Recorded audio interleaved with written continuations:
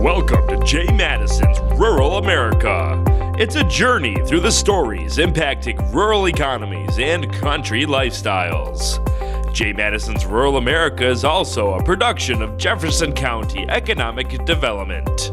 Now here's Jay.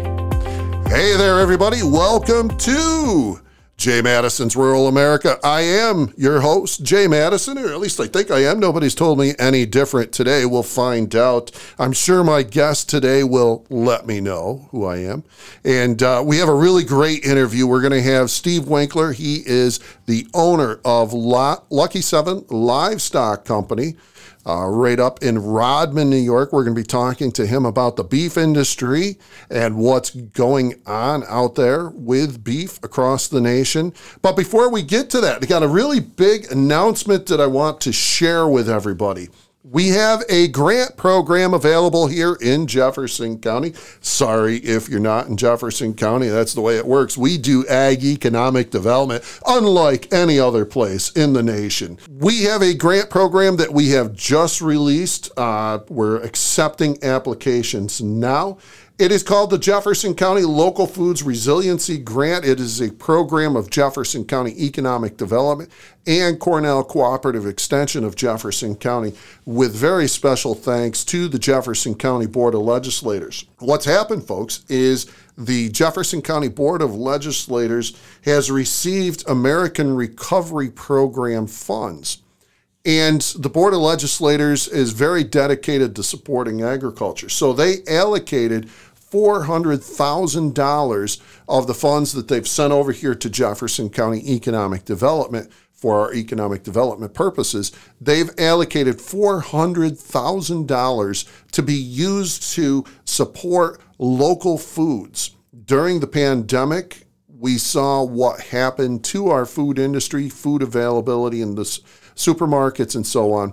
And the way to help mitigate some of that for the future is to make sure that we're doing everything we can to grow our local food supply.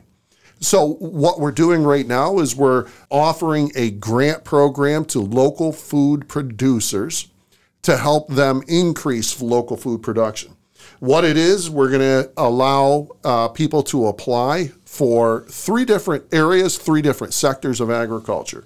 One is meat production, meat processing, I should say. So our local meat processors here in Jefferson County can apply for up to $50,000, and that money can be used to grow their operation. If they want to expand into USDA meat processing, they could apply for that. If they want to increase their capacity to support our local farm production, to support our local meat production, they could apply. So that's one sector, and they can apply again up to $50,000. The second sector that we have available is for on-farm dairy production, on-farm dairy processing, I should say. So if a farm is taking some of their milk and making cheese curd or bottling it for fluid milk sales or cheese production or gelato, whatever it might be, as long as it's on-farm production of dairy products, you can apply for up to $50,000 in that sector as well. So that's on-farm dairy processing. The third sector is more of a catch-all for any other local food production where you are going to process your crops, or you make a product such as, let's say, pasta sauce. If you want to apply to that other local foods section, you can apply for up to $10,000 to increase your processing capacity. Now, it's not available for production agriculture. It's not available to help you plant another crop or to put in a watering system for your livestock. It's not about that. It has to be for food processing. So you can apply in that other local food section for up to $10,000 to do that other local food processing. So three different sectors: meat processing, on-farm dairy processing, and then other local food processing. Three different sectors, total of $400,000 available. And that grant is now, you can apply for that grant now. You can go to www.agricultureevents.com. That's agricultureevents.com. There's an online application. It's really easy to fill out. You can fill out that application, hit submit. It comes right to my email. I'll see it pop in. Now, I can guarantee you, when you apply, you will get a visit from me and from somebody from Cornell Cooperative Extension.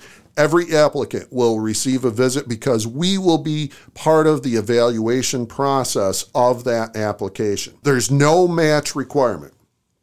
You don't have to put up $50,000 to receive $50,000. However, if you are putting up some of your own money into the project, that will score better in the end. So even though it's not a requirement, the more you put into the project of your own funds, the better your application will be evaluated. The other thing is you'll need to do this.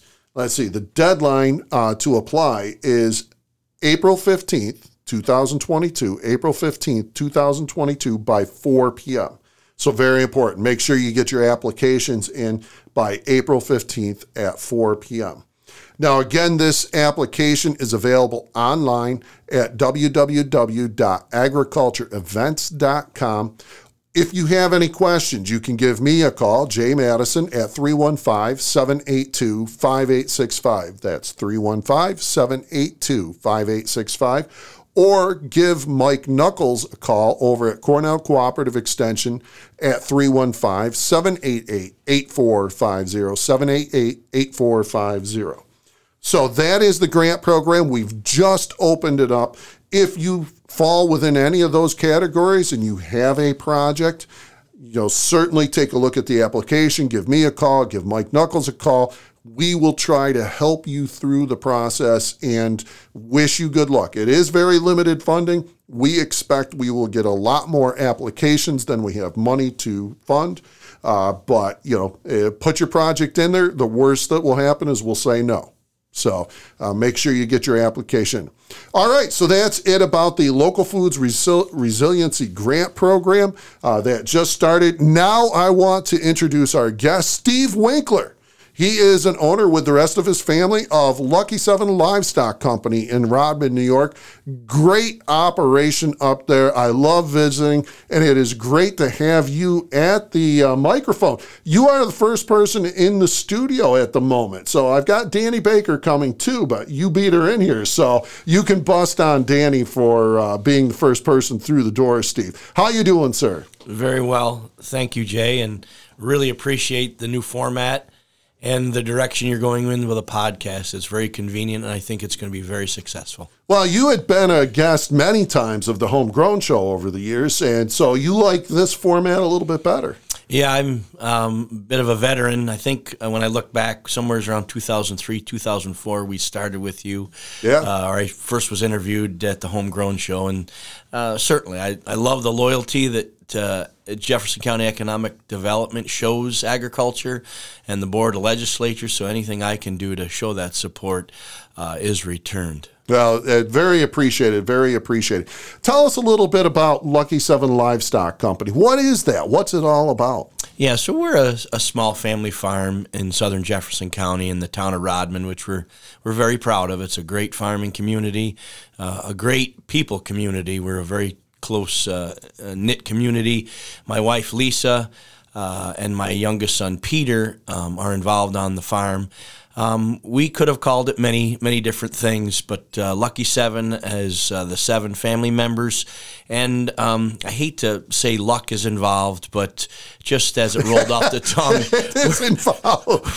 We're pretty fortunate to run our own business and our own agribusiness, but I get great support from my wife Lisa and my son Peter, so they need to be mentioned as well. Now, I just want to bring up, you brought me in this really awesome hat today, which I absolutely love, and it's to honor your son. So tell us about your son. So, we run a benefit for my oldest son, Benjamin, through the Northern New York Community Foundation? Yes, sir. And so every year we either have a fundraiser, whether it's cornhole or some other type of event. We're going to do a dog walk event eventually. So yeah, it mentions it's an emblem of the farm, the Lucki7 emblem, and on the back it's BFW for.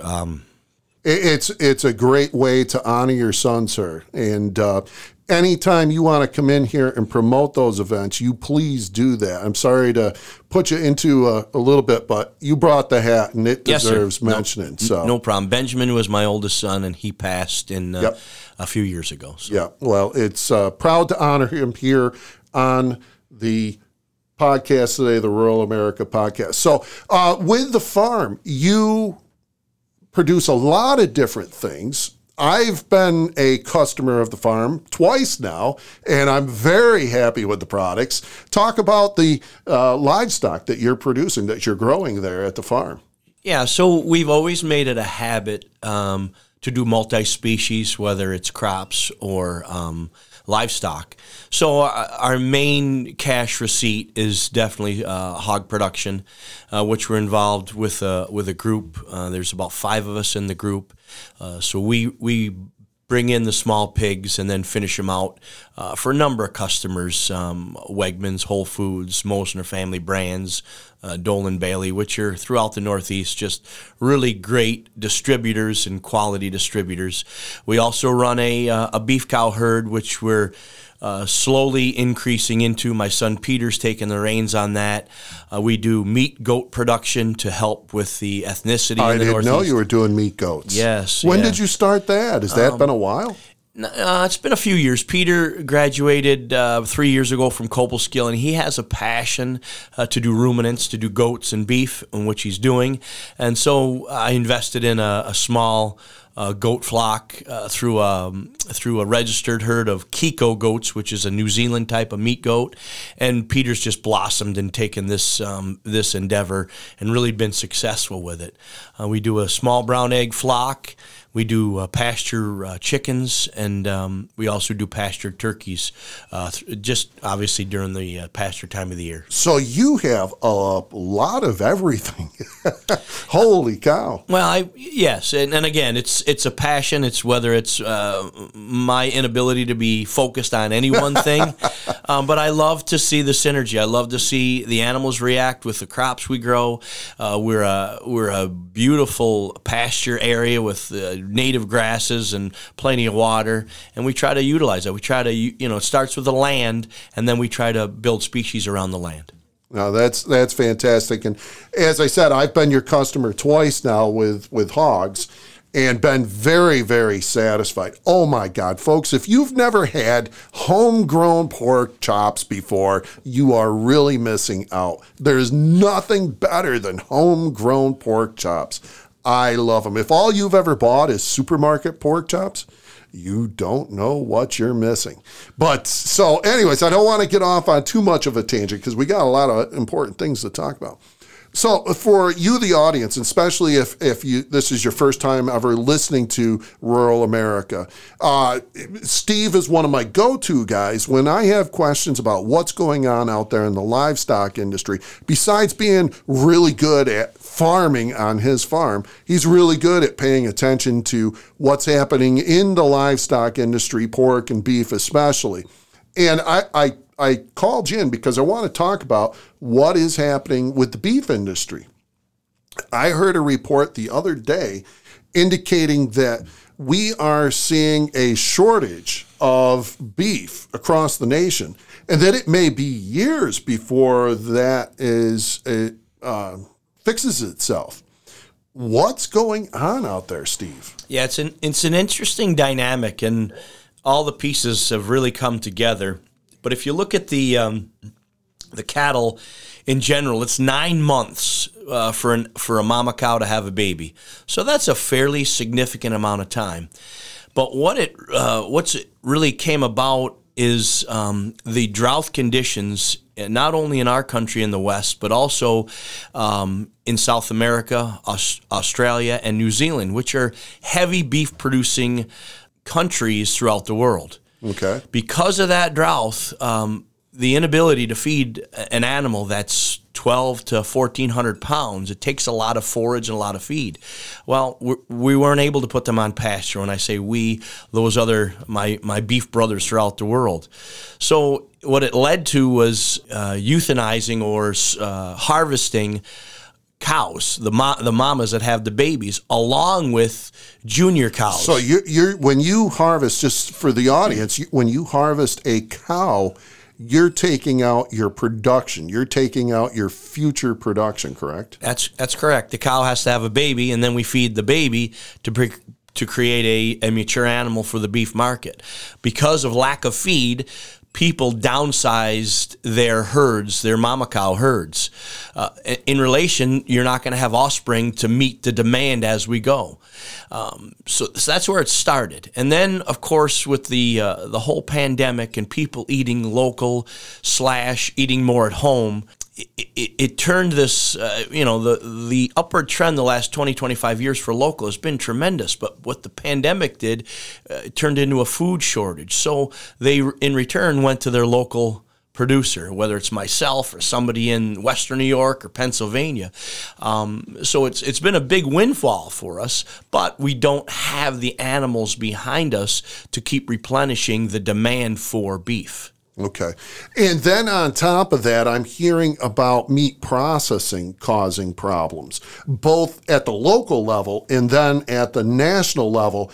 It appears that there's just a extreme shortage of meat processing facilities. Is that true?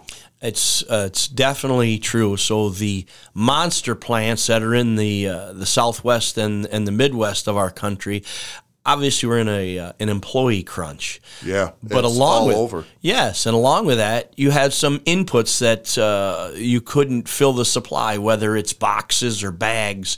So what companies did, they downsized instead of 3 shifts, many of them went to 1 shift and occasionally 2 shifts. But their hands were tied. But in general, not only for our local markets, particularly in the 6 New England states and New York, we're short of processing. But then nationally, those shifts got cut, and then farmers decided with a lack of feed, lack of processing production, they slowed their herds down or shrank their herds. And it, my announcement at the beginning of the show with the grant program that we were doing here in Jefferson County, part of it is a direct response to what people like you have been saying to us. We need more meat processing capacity. We can't get our animals through in a reasonable amount of time here at the local level and across the nation. So we're responding by putting this grant program in place to help grow that meat processing capacity. Is that an important thing to do? No doubt. Particularly, you have the largest population or consumable population in our country. If you take the 6 New England states and New York, and if you can't address, because lack of infrastructure, ag infrastructure, in that great purchasing market such as the Northeast, something has to be done. And thank goodness here locally, people have been addressing that. We're hoping that the state addresses this and supports us. But if you just look at Jefferson County and the support agriculture has, it's very few regions that can point in that direction. So we're really blessed to have that kind of support at a multi-level here in Jefferson County. So recently I heard the President of the United States talk about what he feels the problems are with the meat industry. And he was pointing a finger at the big 4 companies, the JBS's, Cargills, and so on, saying that they're profiteering and that's the problem with the meat supply. Is that an accurate statement? 100% of his statement is not accurate, but there are portions in what he says. And you take a small to a medium-sized farm like ourselves, we'd like an alternative over the JBS's and the Cargills. It's just better for this country. To be more diverse, they have more options. Exactly, and that's where we've built our business for my personal family business, to be diversified. But if we don't have the local demand like we had, and I have to rely on Cargill or JBS or Tyson, they tell us we become price takers. And ranchers and beef producers and hog producers, we like to set our market. We don't want to be a price taker. It's never, when you're told what you're going to be paid and no matter what your costs are, it puts you in an uncomfortable position. Yeah. So, Steve, as we look out across the landscape here, and I'm seeing food shortages in the supermarkets, not to the degree that we saw during the height of the pandemic, but there are disruptions in the food supply. What are some things that you think we should do at the local level, the state level, and the national level? And I'm putting you on the spot to cover all three categories, but I know you're capable of sharing your opinion with us. Well, locally, it would be an economic windfall at multiple levels, at the consumer level, at the retail level, and at the farm level, if we had a plant of size. And what that means, a plant of size, something that we could, the animals that we have between the New England states and Canada and northern New York that pass down 81, if we could keep some of those home to the level of 25 to 50 a day, which isn't a big number, but that 25 to 50 a day would certainly multiply to hundreds a day if we had something at this level. Is it, and I'm going to interrupt you, is it possible to operate a plant like that profitably? Yes. Okay. I didn't expect that quick an answer. No, I believe it is because we see a groundswell, or at least people looking into that market today. Would it be easy? No. There's some inexperience in our local market. There's potentially an employee challenge, at least with being a meat cutter or somebody is diverse in that type of business. But many of us would support it. Instead of watching trucks and trailers go down the road to Pennsylvania and Ohio, we could keep some of that economy home. Yeah. Now, see, I'd like to see, I'd love to attract that kind of operation, that small, medium-sized operation. And that Jefferson County Economic Development's been working hard to do that. It's been very frustrating, but we've been working at it. I would love to see, if we're not able to attract, I would love to see somebody like Jordan Brandt over in Lewis County, or Tyler Ebersol, or Casey Davis here in Jefferson County. I would like to work with them to grow their operations to that point. And I think that's possible. The challenge is it's going to take time to do that. It's time, money, and a whole lot of effort. But if we can't support that locally, which all three of those gentlemen would be a great example to start with, but even if we had it somewhere in our state, whether it's the Finger Lakes, whether it's Western New York, Rochester, the Southern Tier, we need that infrastructure because we don't have it. We have animal production, but can you imagine having animal production, but then you have to add the extra cost of $30 to $50 a head to ship it somewhere else? Yeah, that's a problem. That's a real problem. And when we have, as you said, there's animals that come out of Canada, livestock coming out of Canada, they travel right through Watertown, down Interstate 81, down to the large meat processing facilities in Pennsylvania. If we had a facility that had the ability to capture some of that moving through and bring that revenue into the area, plus support local farms, that would be huge. And that's part of it. The next thing is, once you have that local infrastructure, you could work with the plant, whether it's a customer base, whether it's a real retailer, and then you don't become a price taker. You work together and you, along with the consumer and the processor, build a price structure, and everybody wins in that case. Yeah. But it's an expensive proposition. A medium-sized meat processing plant is probably, at this point, given inflation, we're looking at probably $80 million. Wow. You know the numbers better than I do. I would have never expected to be that high, but that's a big number. Yeah. I might be a little bit high on that, but somewhere in that $50 to $80 million for a medium-sized plant that processes 100 head a day. That's probably in that price range right now. And that's tough. That's the challenge of a new facility. Certainly. But so on the on the national level, what can we do on the national level to address the livestock industry's needs and the meat processing in particular? We got to get away from this vertical integration of putting all our eggs in the basket of four conglomerates. And again, I'm a capitalist. I support every business in this country and take my hat off to them. But when you shuffle the basket and you put all your eggs with a select few, it becomes a danger zone. You were told what you're going to get paid. You're told what's going to be produced. You're told how much is going to be produced. And that never works, and it hasn't worked in America. There's a reason why we have freedom and liberty, because we, the people, want to make those decisions. So, I support the four big protein processors in this country, but also support the medium and small ones. Yeah, we need to diversify that just for safety of our food supply. Yes. Not as far as the quality of the food supply, but the ability to maintain a supply of food. Even in emergency situations, we need to diversify away from just the big four. Agreed. Totally agree. All right, I'm going to throw, as we start to ramp up the show, I'm going to throw you a little angle here. Do you like seafood? Do you eat I fish? love seafood. Oh, do you? Try to eat it once a week. Really? Okay. So I'm going to throw a little something at you that I heard recently that really, I try to do this anyways, but now I'm really going to watch carefully. When you go to the supermarket and you go to the seafood case and you see all the fillets and all of that stuff there, do you ever look at the label that shows where the countries, what the country of origin? If I'm in the retailer, but usually when my wife goes to the store, but I always look at country of origin or where it's from.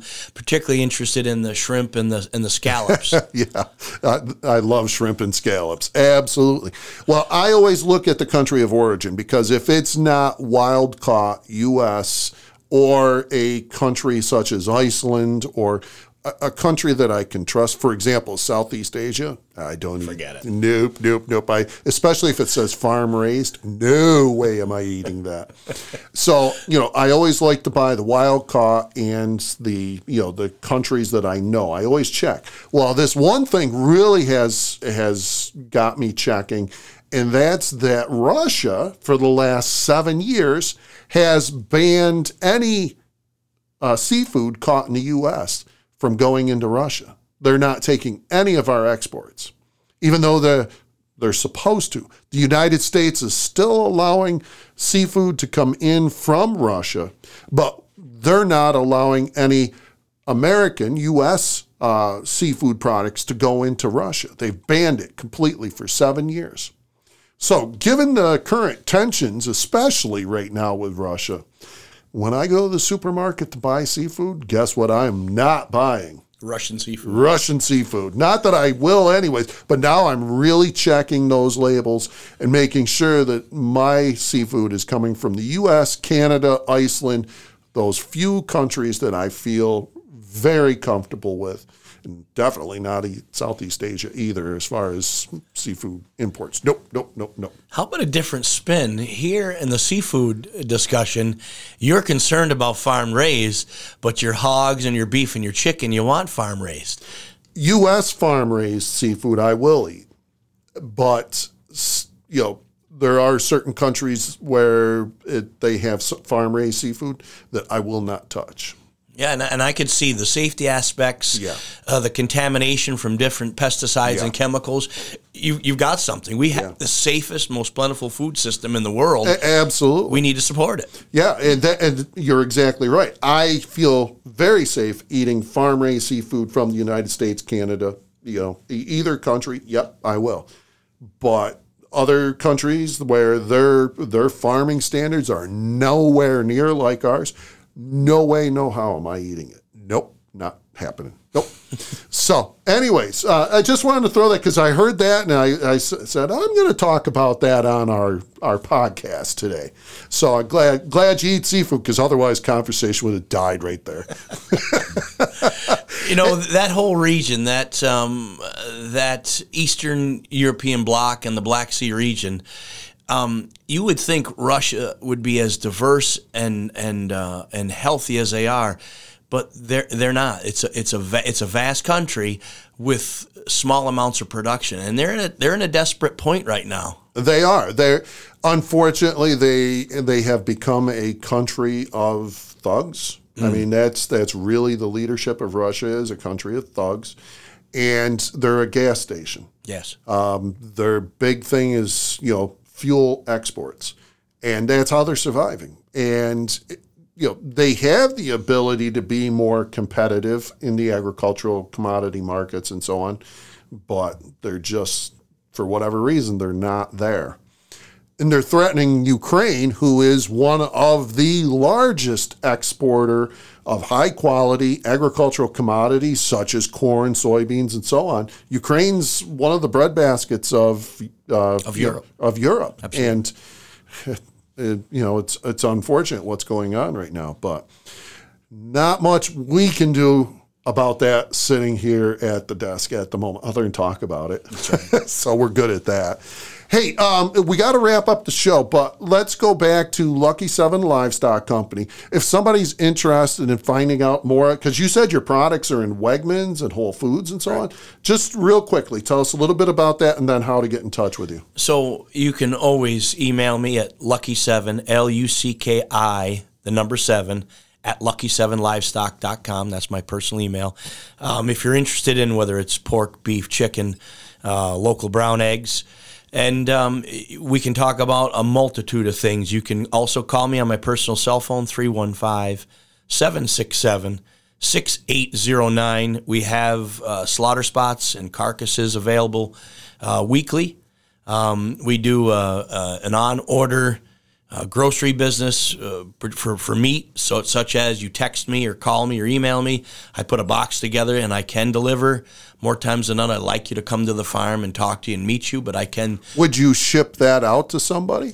We can. It's very expensive. I could put $100 box together for proteins, and then it's $80 to ship it. So, wow. Depending on where you're going. But I've got a nice local following in Watertown, Carthage, General Brown, and of course in the Adams area that we're very proud of, and it just builds a really great community relationship. No, that's fantastic. And as I said, folks, I am a customer of Steve's. I buy my hogs from Steve, and they are just fantastic. I love barbecuing those pork chops. Nothing better.